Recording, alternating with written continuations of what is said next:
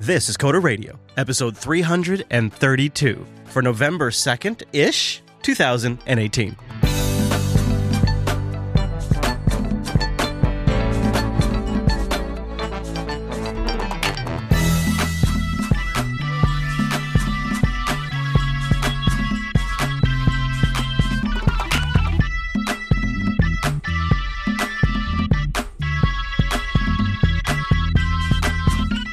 Get it out of here. Hello, everyone, and welcome to Coder Radio, Jupiter Broadcasting's weekly talk show, taking a pragmatic look at the art and the business of software development and its related technologies.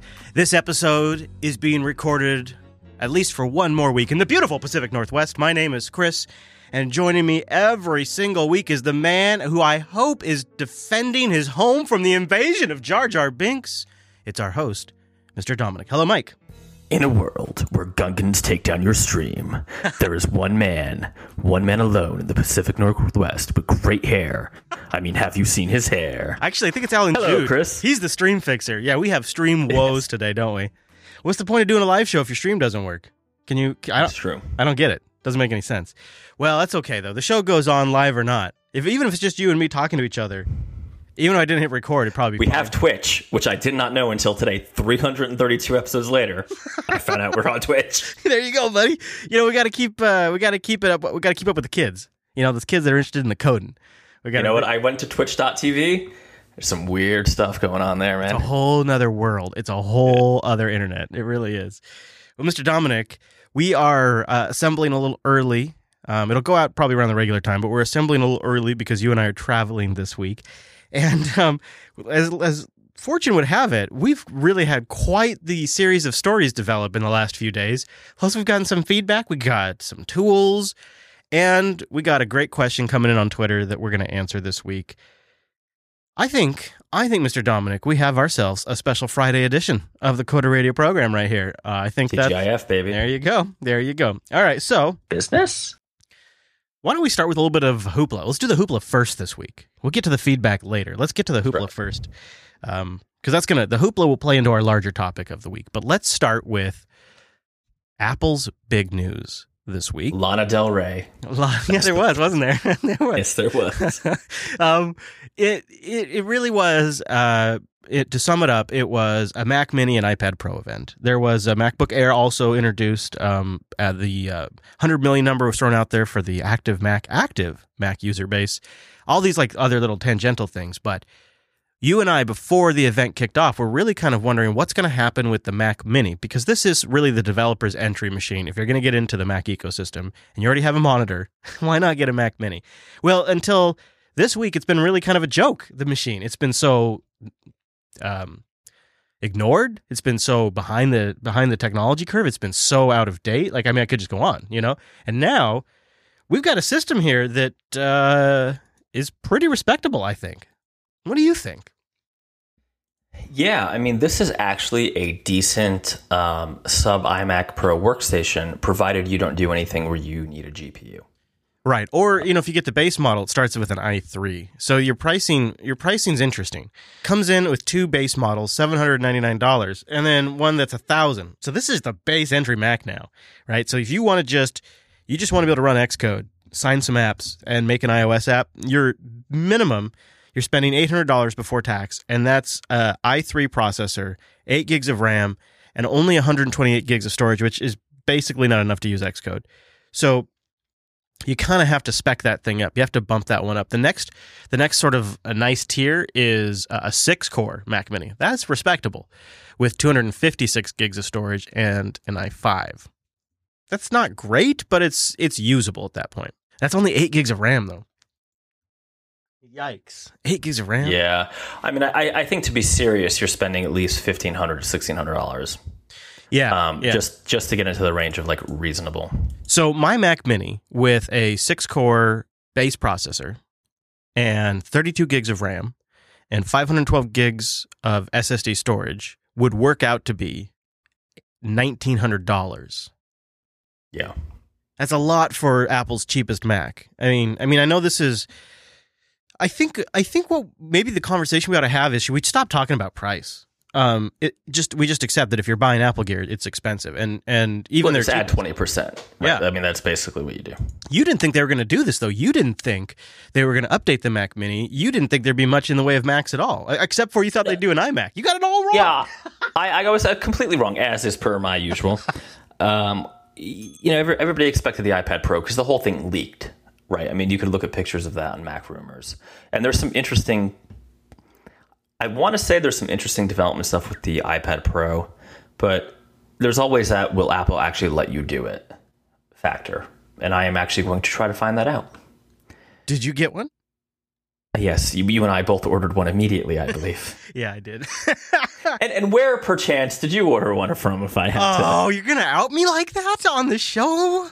Bro. Gotta get even. All right. Okay, I suppose it's fair. I'm actually kind of proud of myself, because I completely forgot about the Apple event. Wasn't on my radar at all. And so I was driving into work like I do, doop-a-doop-a-doo.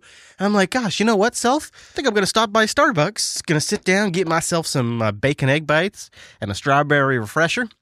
I actually don't like their coffee. Not to be that guy. Wow. I know. What was the last thing? The strawberry refresher? Yeah, I get a strawberry refresher. Yeah. Let's just keep moving. Just do it live. Okay. Just keep going. Okay. And I'm sorry, everybody. And so I get my strawberry refresher and I get my bacon egg bites, which are killer, and crack open the old ThinkPad. I already feel like a bit of a Luddite at a Starbucks with a ThinkPad, but I crack open the old ThinkPad and I start to get to work. And I kid you not, the thing that tipped me off to the Apple event is I start seeing your tweets and I go, oh, that's right. I was going to buy an iPad Pro today because I've been with, my son's iPad broke about a year and change ago. And at that point in time, I gave him I had like an iPad Air 2, pretty old, but what do I care? And so I was like, here, Dylan, you can have mine. I don't need an iPad. So it's been like a year and a half. I haven't had an iPad and haven't missed it a single bit, really. So I didn't actually expect to be getting one. But as I switched over completely to the ThinkPad, and I've been, you see, I'm a VP now, and I've been involved in a lot of like meetings and calendar invites and corporate KPIs.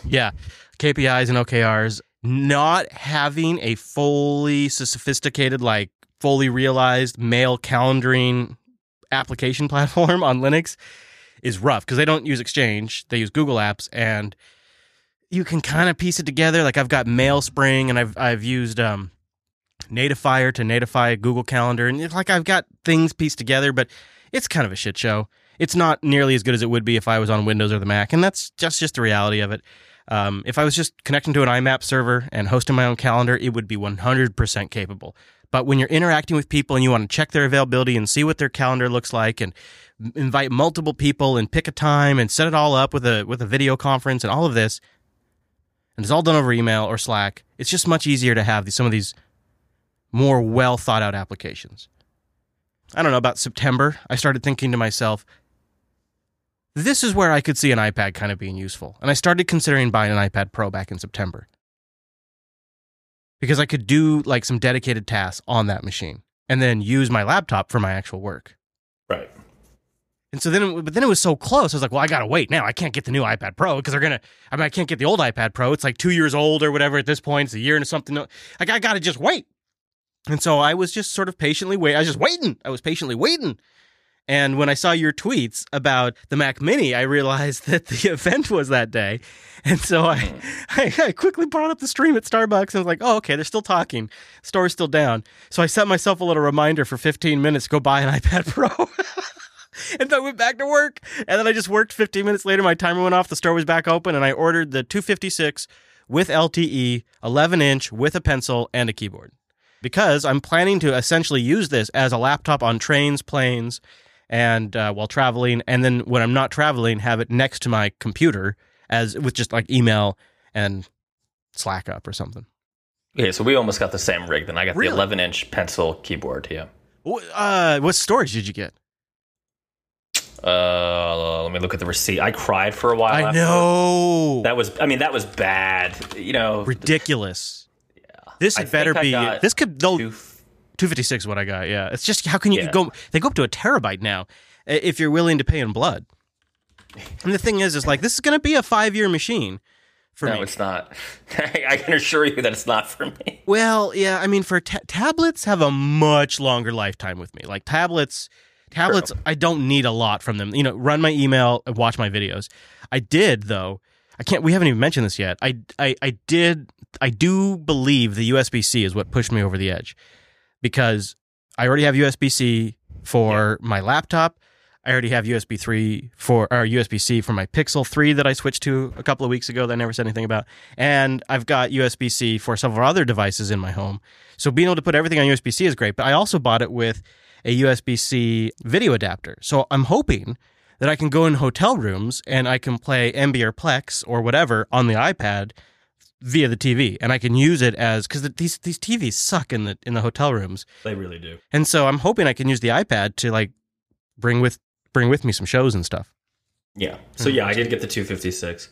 The USB-C was a big factor for me because now all of a sudden it's much more capable, right? You can engineer little IoT devices and hardware to work with it. Mm-hmm. USB-C is an open standard that you don't have to get permission for. Yep. I have a legitimate USB-C sound interface. It's like a USB audio device that I can plug XLR microphones into that works with other USB-C mobile devices. So because it just shows up as a USB audio device. So I'm pretty sure it's going to work with the iPad too. I may actually be able to do shows from that iPad Pro. Yeah, so I have to be a little honest. This iPad Pro with USB-C is the first Apple device in a long time that has made me interested in native iOS development again, other than like people, offering me money to do it, right? Now, how does the port translate to interest in developing for it? Well, because I don't need permission.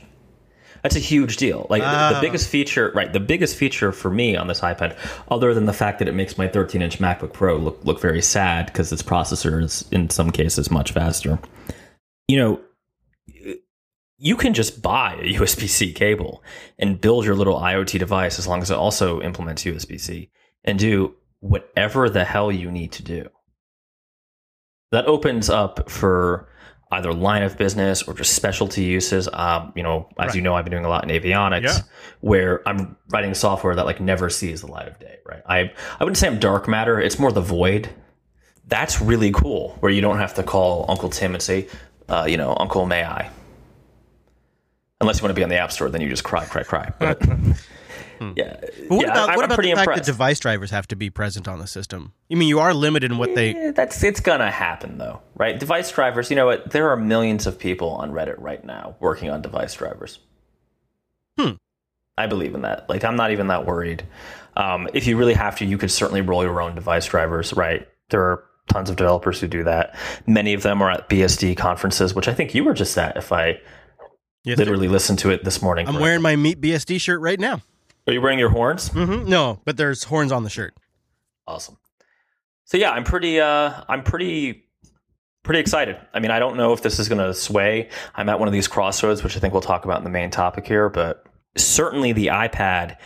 So you remember, Chris, I have a dream, or I had it. Oh, I do. A beautiful RT dream, if I recall. It was an RT dream of Star Trek style productivity tablets that basically control everything.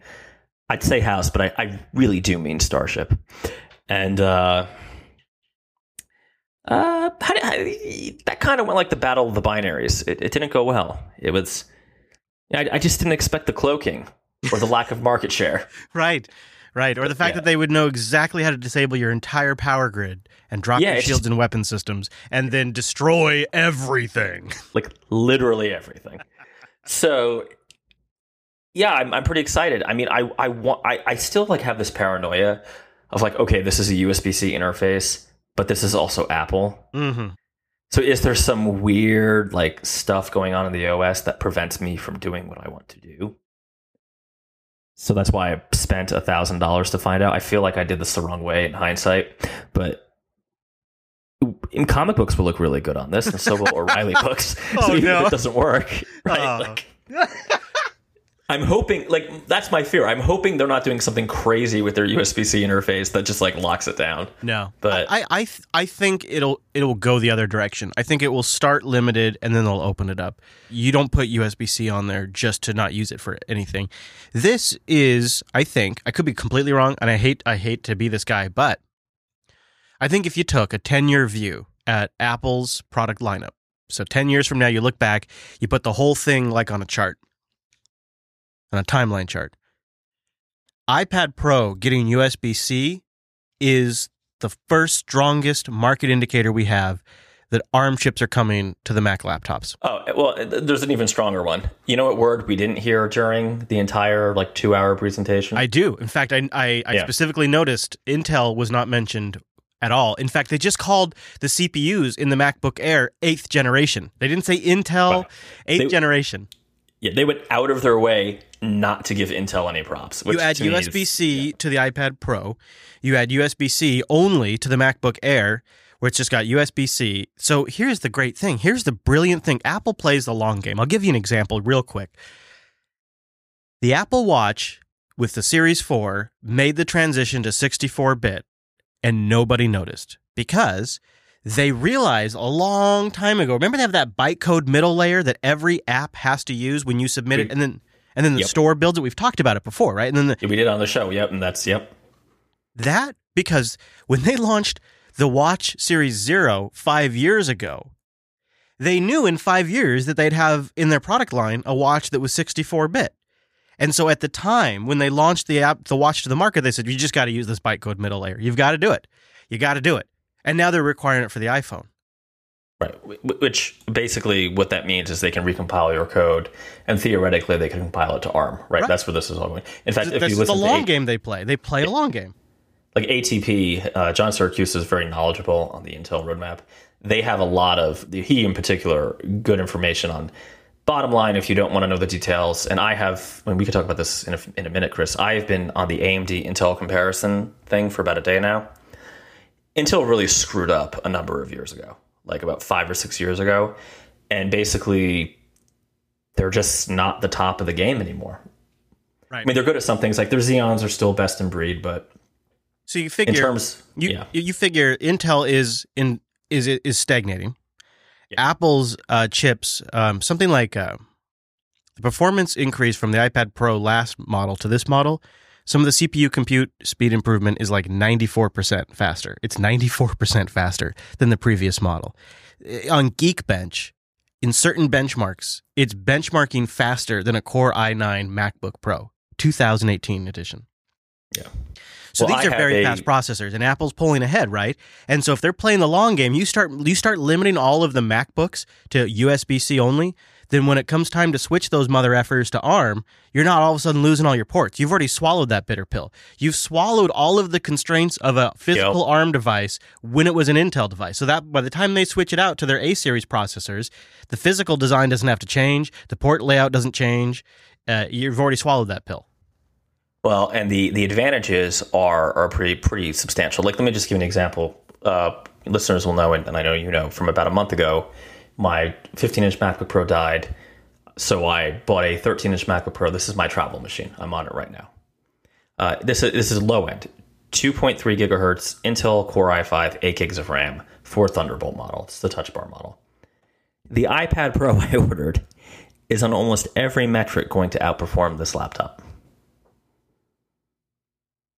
And battery, too. Oh, absolutely. Well, ARM, I mean, that's the big thing. I think the next shoe to drop is our Mac OS apps to the Mac App Store. Once they tell you that those have to compile to bytecode, that's it. That's the tell. That's the tell. That's the it. Canary. Yeah, and you have, in the meantime, you have that framework that won't be called Marzipan that is bringing iPad apps over to the Mac. Yeah. I'm just saying. Yeah, I don't think it's a bad time to get the iPad Pro. I'm not here to try to sell anybody on iOS. If it doesn't work for you, that's fine. That's not what this discussion's about. This discussion is really about potential developer opportunities around this. That's really the root of why we talk about this, is what are the potential developer opportunities here, or also is just as much as part of this conversation, what kind of roadblocks is this going to create for you if you use this tool set? There is a real possibility that the Macs that we're seeing in the next couple of years are going to be some of the last x86 machines. I'm sure they'll take a long fade out process, but I think that's super real. Like next year we're supposedly getting a Xeon Mac Pro, not MacBook, Mac, proper Mac Pro, right? Do you really want to buy that now? Like, seriously, do you, like even I, who spends money like a drunk sailor, would be like, I don't know about that. Yeah. Especially if you're going to do iOS or Mac development, it seems like I think I would want to be on ARM. I think I would want to be where the hockey puck is going, so to speak. Besides, I mean, how can I buy a Mac Pro when I'm spending all that money on a new System 76 Thelio? Okay, so Holy let's talk about smokes. AMD for a moment. Yeah, I mean, well, this is AMD's moment to shine with Intel's lagging. So are you familiar with the Threadripper series of CPUs from AMD? I am familiar. You know, I read the reviews, I follow the trade news, I watch the YouTube videos, but I haven't actually built a Threadripper system.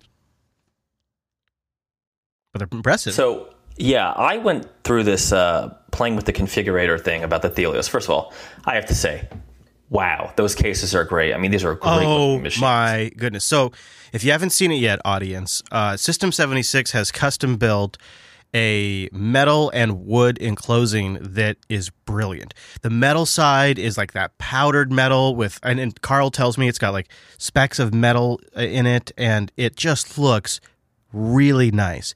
And then they have two types of wood finish, a darker wood and a lighter wood, and it looks sharp. The darker wood is very classy, very contemporary, and the lighter wood has a beautiful contrast with the black metal. And they tell me they've gone to a ton of effort to make sure there's not like weird gaps between where the wood and the metal meet. You just got to go to System 76 to see it, because it's probably one of the prettiest cases I've ever seen.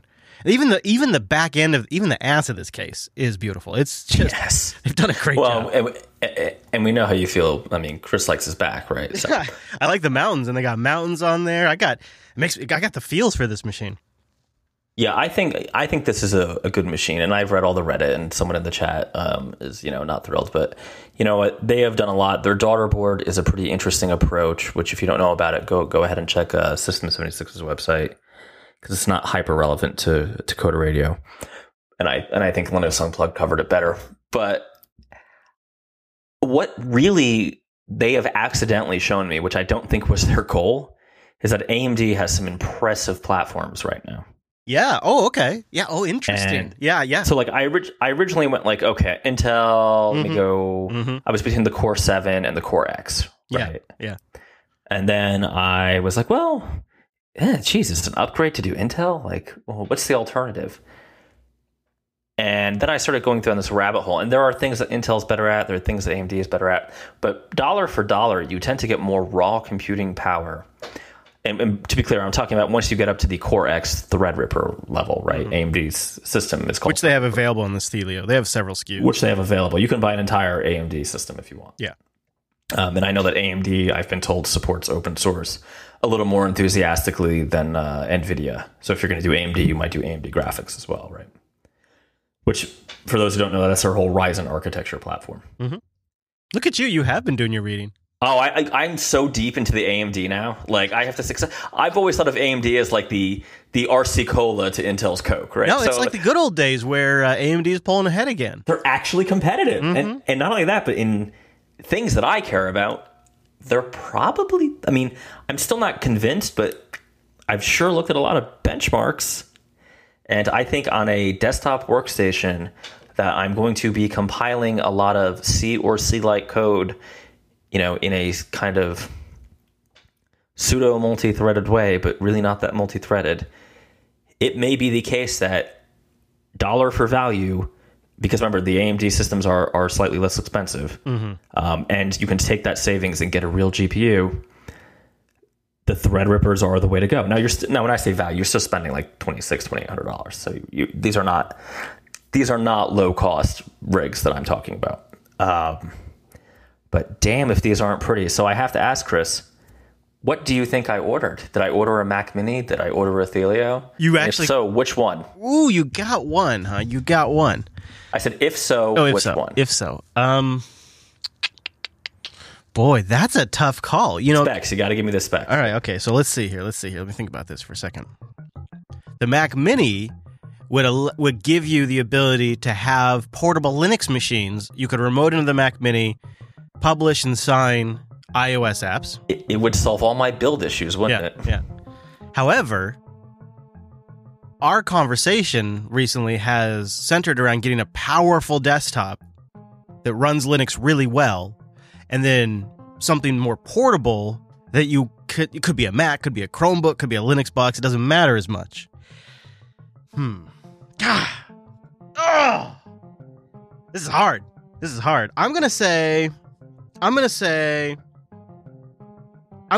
go with cost. I'm gonna say Mac Mini. Wrong. Oh! But there's a twist, M. Night Shyamalan style. I got nothing. Jackass. Yes. Because here's what happened. I decided to get the Thelio. Really? But I decided they don't ship till December. Yes. And then I went down this rabbit hole of AMD and I got confused. So I am waiting, and I'm waiting for one reason now. I want to see what USB-C hacking I can do with the iPad Pro.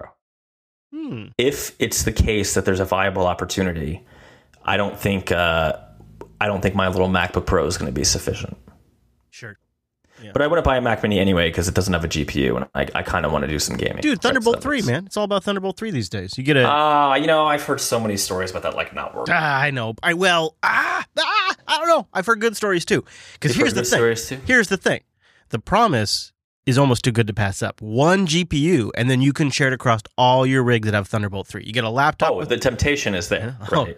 In fact, Lenovo has a dock, a Thunderbolt 3 dock, just looks like a dock, just a straight up like Thunderbolt 3 dock with a GTX 1050 built in, an NVIDIA graphics card. So you just plug in your dock, and your dock includes a video card. Very tempting.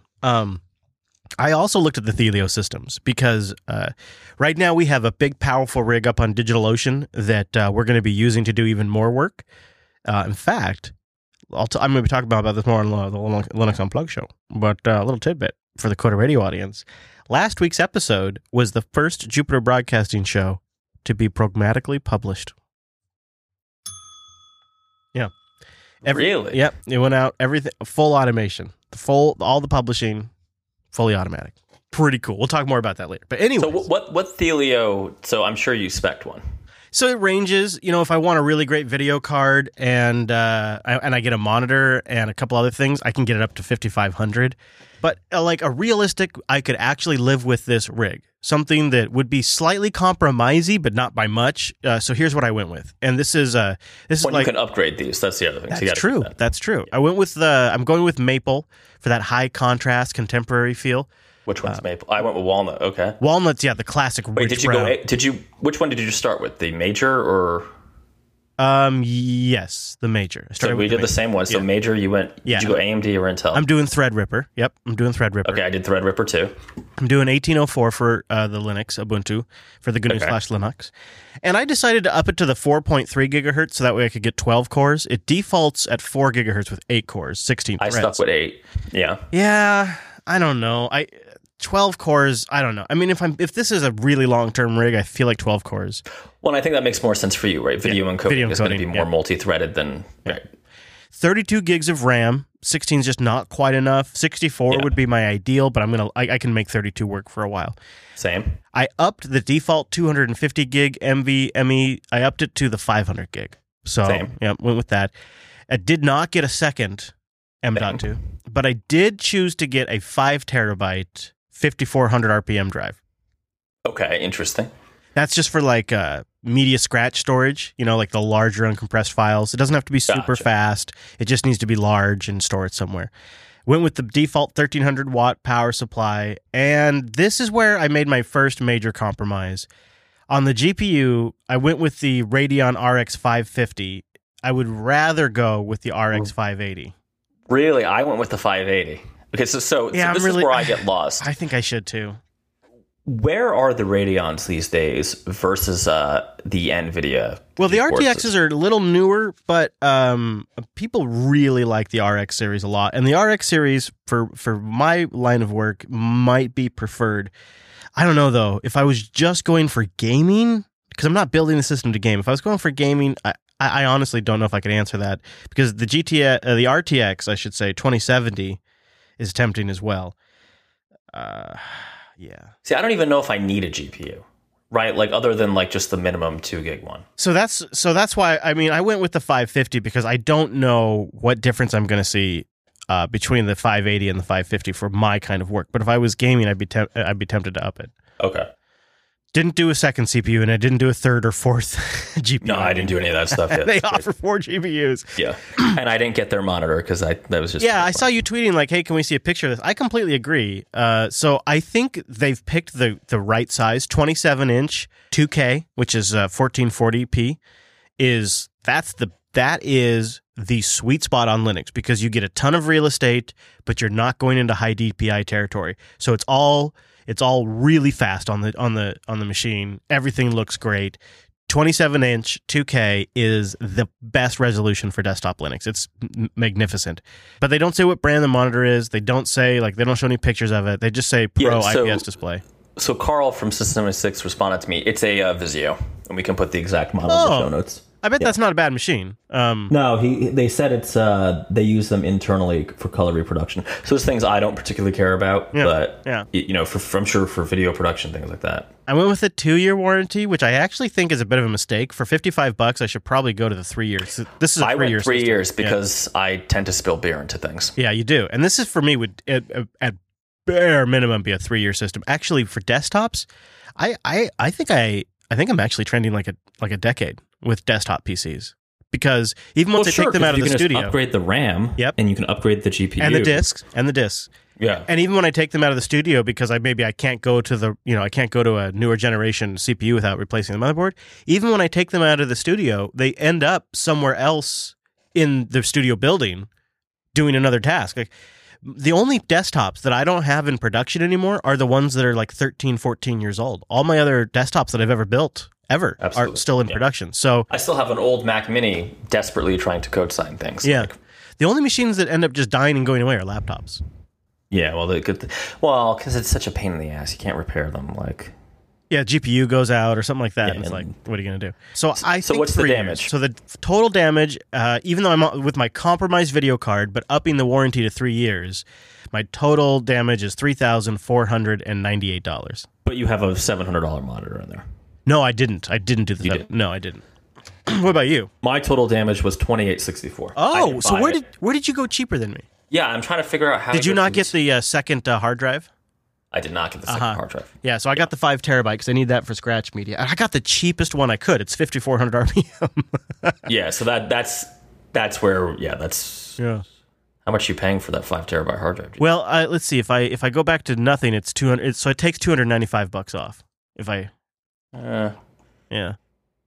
And I have the 8 gig RX 580 card. Yeah, that I don't have. I really want that too. So how the hell did we end up? My CPU. My CPU. The CPU. Mm-hmm. You went for the higher. Yeah. If I were to go back to your CPU, it would take off $499. Yeah, that's back to in the lowly land of Yeah, I mean, seriously, the next time I want to get a Linux desktop, this is it for real. I mean, I'm not. Same for me. I'm not in a position to order this right now. I'm pretty happy with my laptop, but.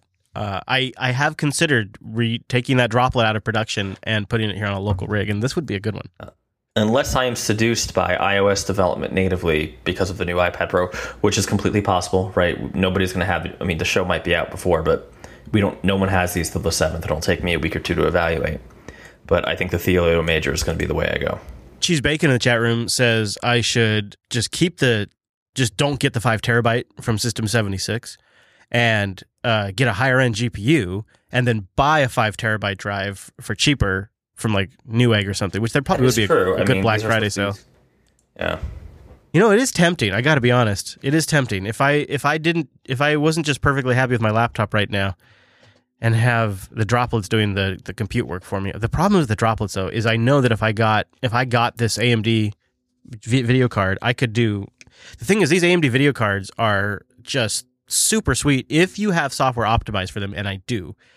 It would be really nice. It'd just be really, really nice. It would make it would make shows publish faster, and while we're working on automating things, it'd be nice to have it even, snappier. So I don't know. I'll think about it in the new year maybe or something. We'll see. We'll see. I got to see them, I got to see it. I want to see them, I think, before I make a nearly $4,000 purchase. It's a lot. And that's like a minimum of 5-year machine for me. So that's a 5. It's not only is it a $4,000 commitment, but it's a 5-year commitment too. That's like a relationship. But they say they might have me out in November. Oh, I guess it is November. And later this month to go down there and check it out. So we'll see. Maybe I'll do a show from System 76. Oh no! Big developments for ASD Core or ASP.NET Core. It's ditching the .NET framework, and it will be part. This is probably the bigger piece too. It'll be part of .NET Core going forward. This is a shift. This is like .NET Core becoming the de facto .NET now. This is like what we're seeing here. Is .NET Core is, after a couple of years, emerging as the de facto future of .NET. I think. Your thoughts, sir? What do you think? Yeah, I think this is kind of Microsoft being very direct in saying that the future preferred version of ASP.NET is going to be .NET Core. Which I think makes a ton of sense because I heard from a very reputable source that the dirty little secret of Azure is that most of their virtual machines are being run on. Are you ready? No. Are you ready? No. Ubuntu. Oh, I thought you were going to say Mac OS. Yes, it's just a big old Mac Mini server farm. Microsoft is deeply excited about the new Mac Mini. Now, yeah, so I don't know what to say. I like writing C#. It is not a bad language. I don't like doing it on Windows. I like deploying to Linux. I like Docker. These are all things that make a lot of sense to me. I think this is .NET Core as a platform maturing, which, again, I really can't complain about because it's good. It has been it's been a couple of years in the making, hasn't it? Yeah, it's been around for a while. So, moving on then, let's get to the feedback. Let's get to it. Eric tweeted us at Tumanoko and at Coda Radio Show. I went back into the archives of the Coda Radio program, hoping to get some backstory on how you and Chris both started your independent contractor lives. Can you or at Chris LAS point me to a blog post or a podcast episode, because I only got back as far as 55. So what do you say, Mr. Dominic? Should we jump in the Wayback Machine and Let's do it. I don't know if we've ever covered it in one concise, this is how we got started as independent contractors.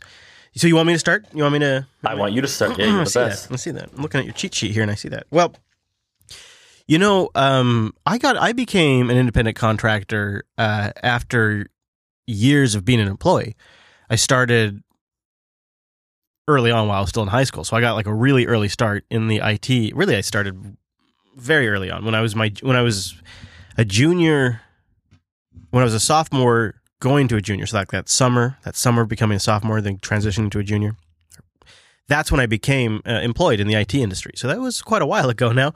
And it wasn't until a couple of bad jobs where I was kind of pissed off when I left that I realized I needed to change. And I think probably most of you will recognize this part of the story. It's all about who you know. My mom was working for a company that had some IT contractors coming in, and they were understaffed. And the company that she was working for wanted more of their time, and the IT company didn't have any more staff. And so she thought, well, my son knows IT, and he hates his job.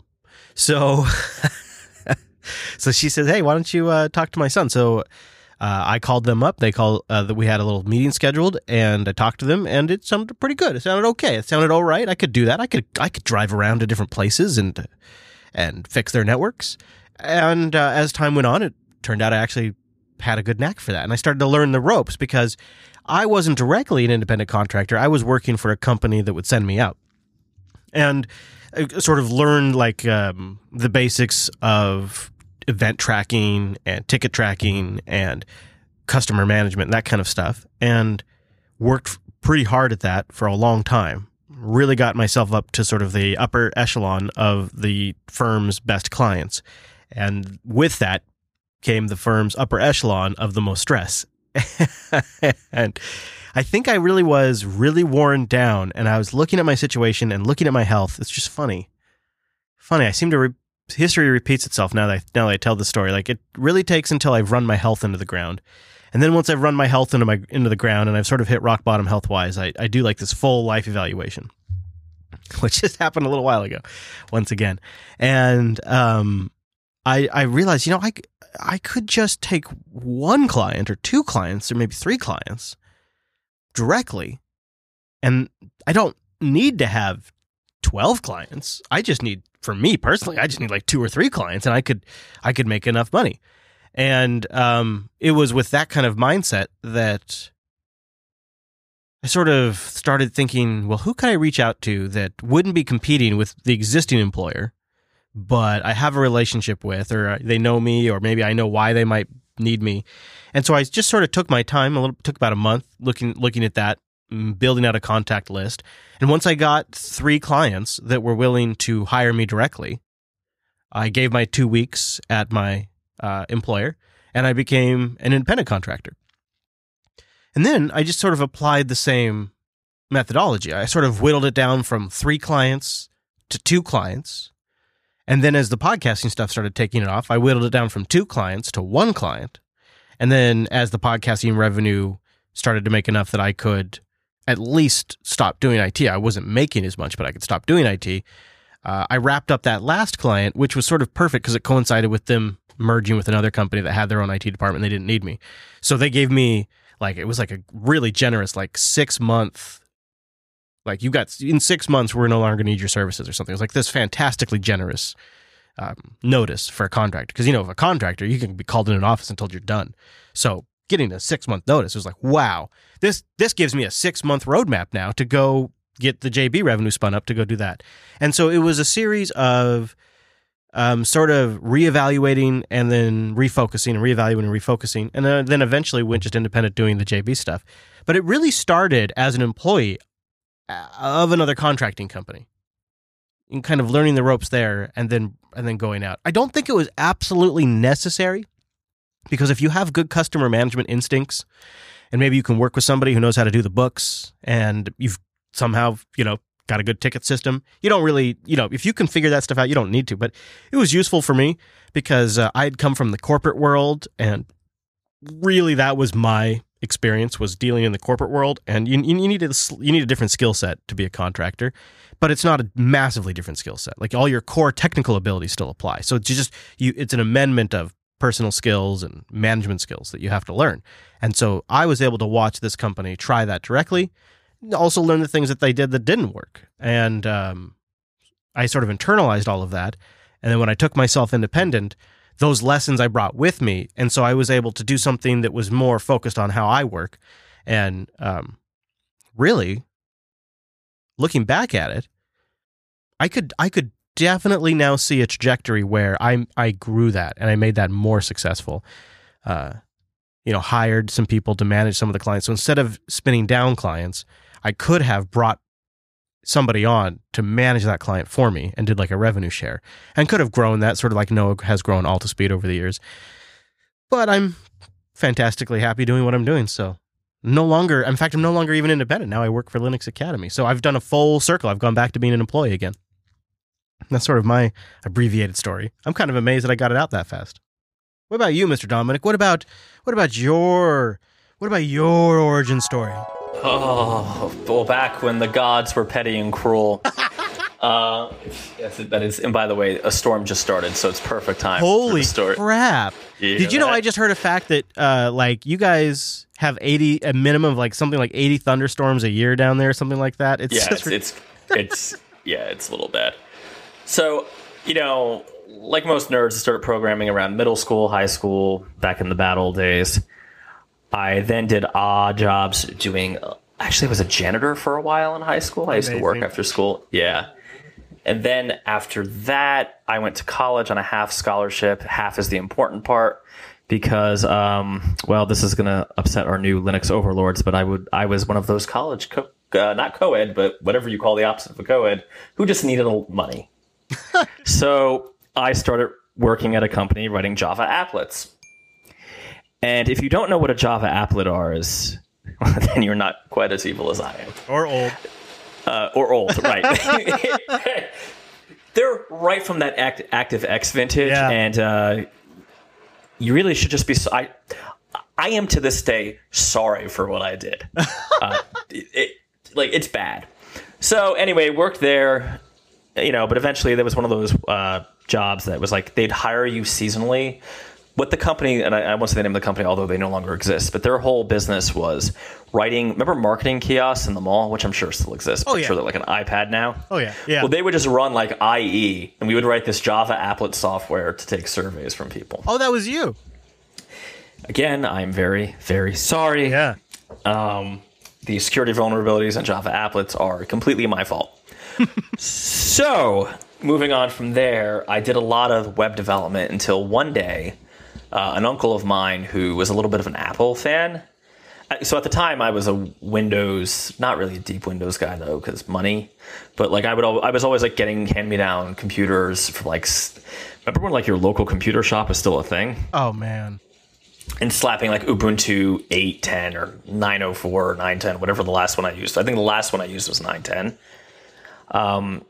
And he kind of hooked me up with an iOS device and a original aluminum MacBook, whichever year. So that was around 2008 or 9. I started writing very, very rudimentary iOS software because at the time it was just rudimentary, right? The SDK wasn't that mature. It was brand new. From there, I launched a business, did iOS development until 2014. Got up to 14 employees, ended up being a disaster. Moved on to more webby, Linuxy things. Now I'm doing a lot of aviation software, and I am again reevaluating what the next big project I want to take on is. So we had in our first segment about, Mac Minis versus the Helios. The question for me right now is, do I double down and go back to roots and do some iOS native development for a while, given that I have this dream that tablets will be productivity devices? Or do I double down what I think the opposite is and do a lot of IoT, small kind of embedded systems, mostly running Linux? That's the abbreviated version of the origin story. Launched a few products between then and now, but yeah, so. And it's sort of dramatic with that rain in the background, Yeah, it's pretty dramatic. Like I will say, I've had everything happen. Like I launched a Mac app that hit the top of the App Store and then got immediately copied.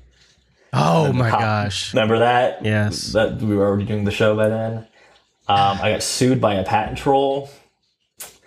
I have hired, fired, shut down company. Yeah, I've done the whole. I mean, I have not yet taken the graceful out that Chris did, but I have to tell you, I at one point did get a job offer from a very large tech company, and I probably wonder if I should have taken it. As I see Chris with his wonderful executive life.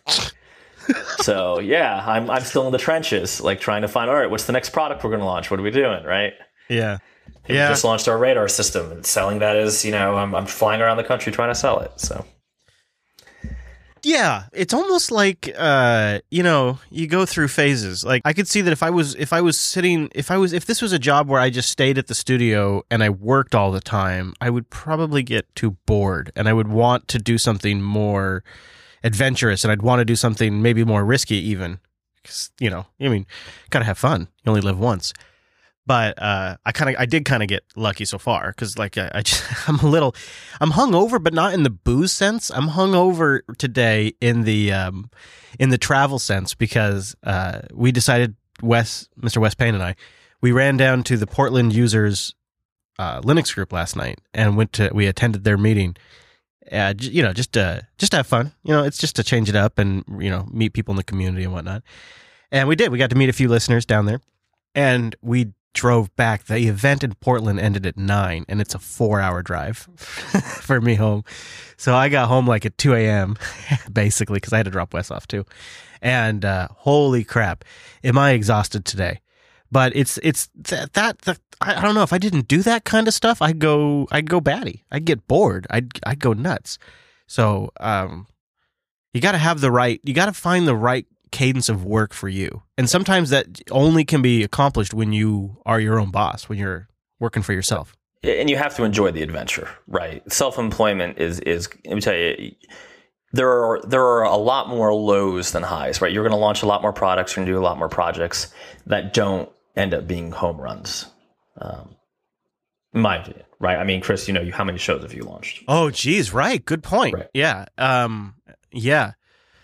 Yeah, it took a certain lineup to make us a company that was worth purchasing too, and it took us working on that for a while. I mean, that is a great point. Is so many shows. Like I gave you the example just from like the series of Macintosh apps. Macintosh, wow, dated. Old Mac OS apps I've launched. CodeJournal was a hit, but quickly failed because we had like 5 competitors in 3 weeks, right? But it did of all of them, it did well.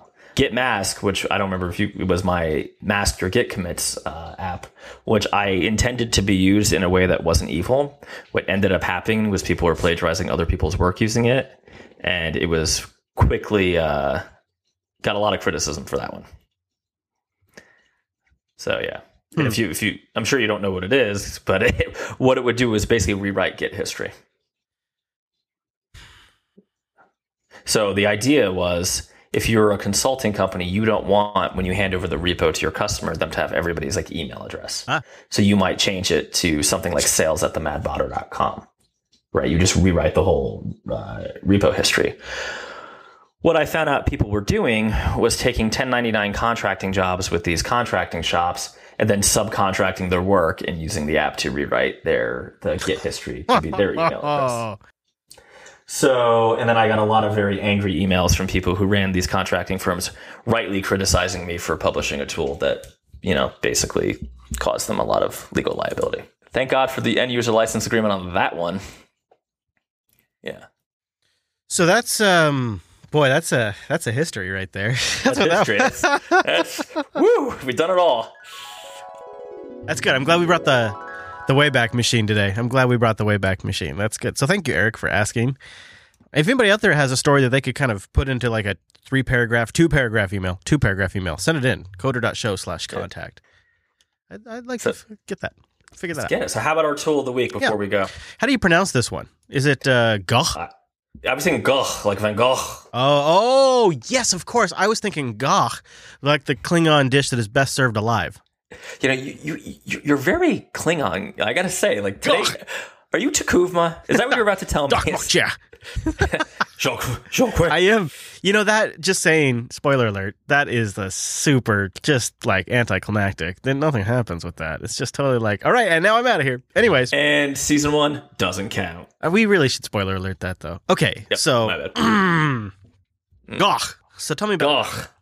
So Goch is a way to bring honor to your... Oh, wait, no, wrong thing. It is a dish made of... Nope, wrong. Basically, it's terminal themes for Linux terminals. So on Mac, you can, upload a terminal theme to your terminal. If you don't like the default theme, let's say you're on Ubuntu and that's just like way too much purple for you, you can go ahead, download this, and you can change to any of these profiles.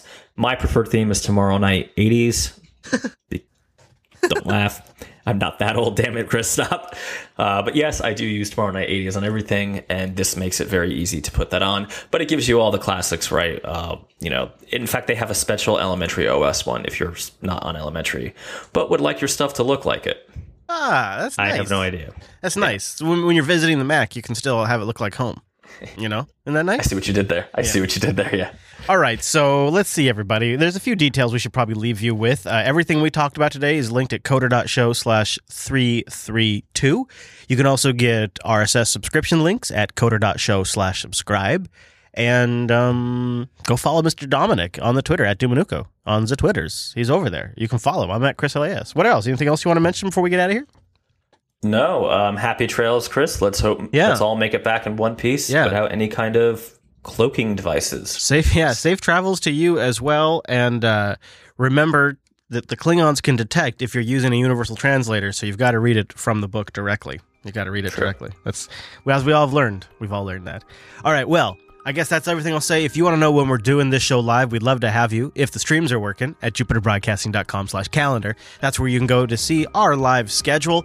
And of course, we'd love to hear your thoughts on Twitter, but there is that subreddit. We check it before every show, and that's just as valid as a way to get your feedback.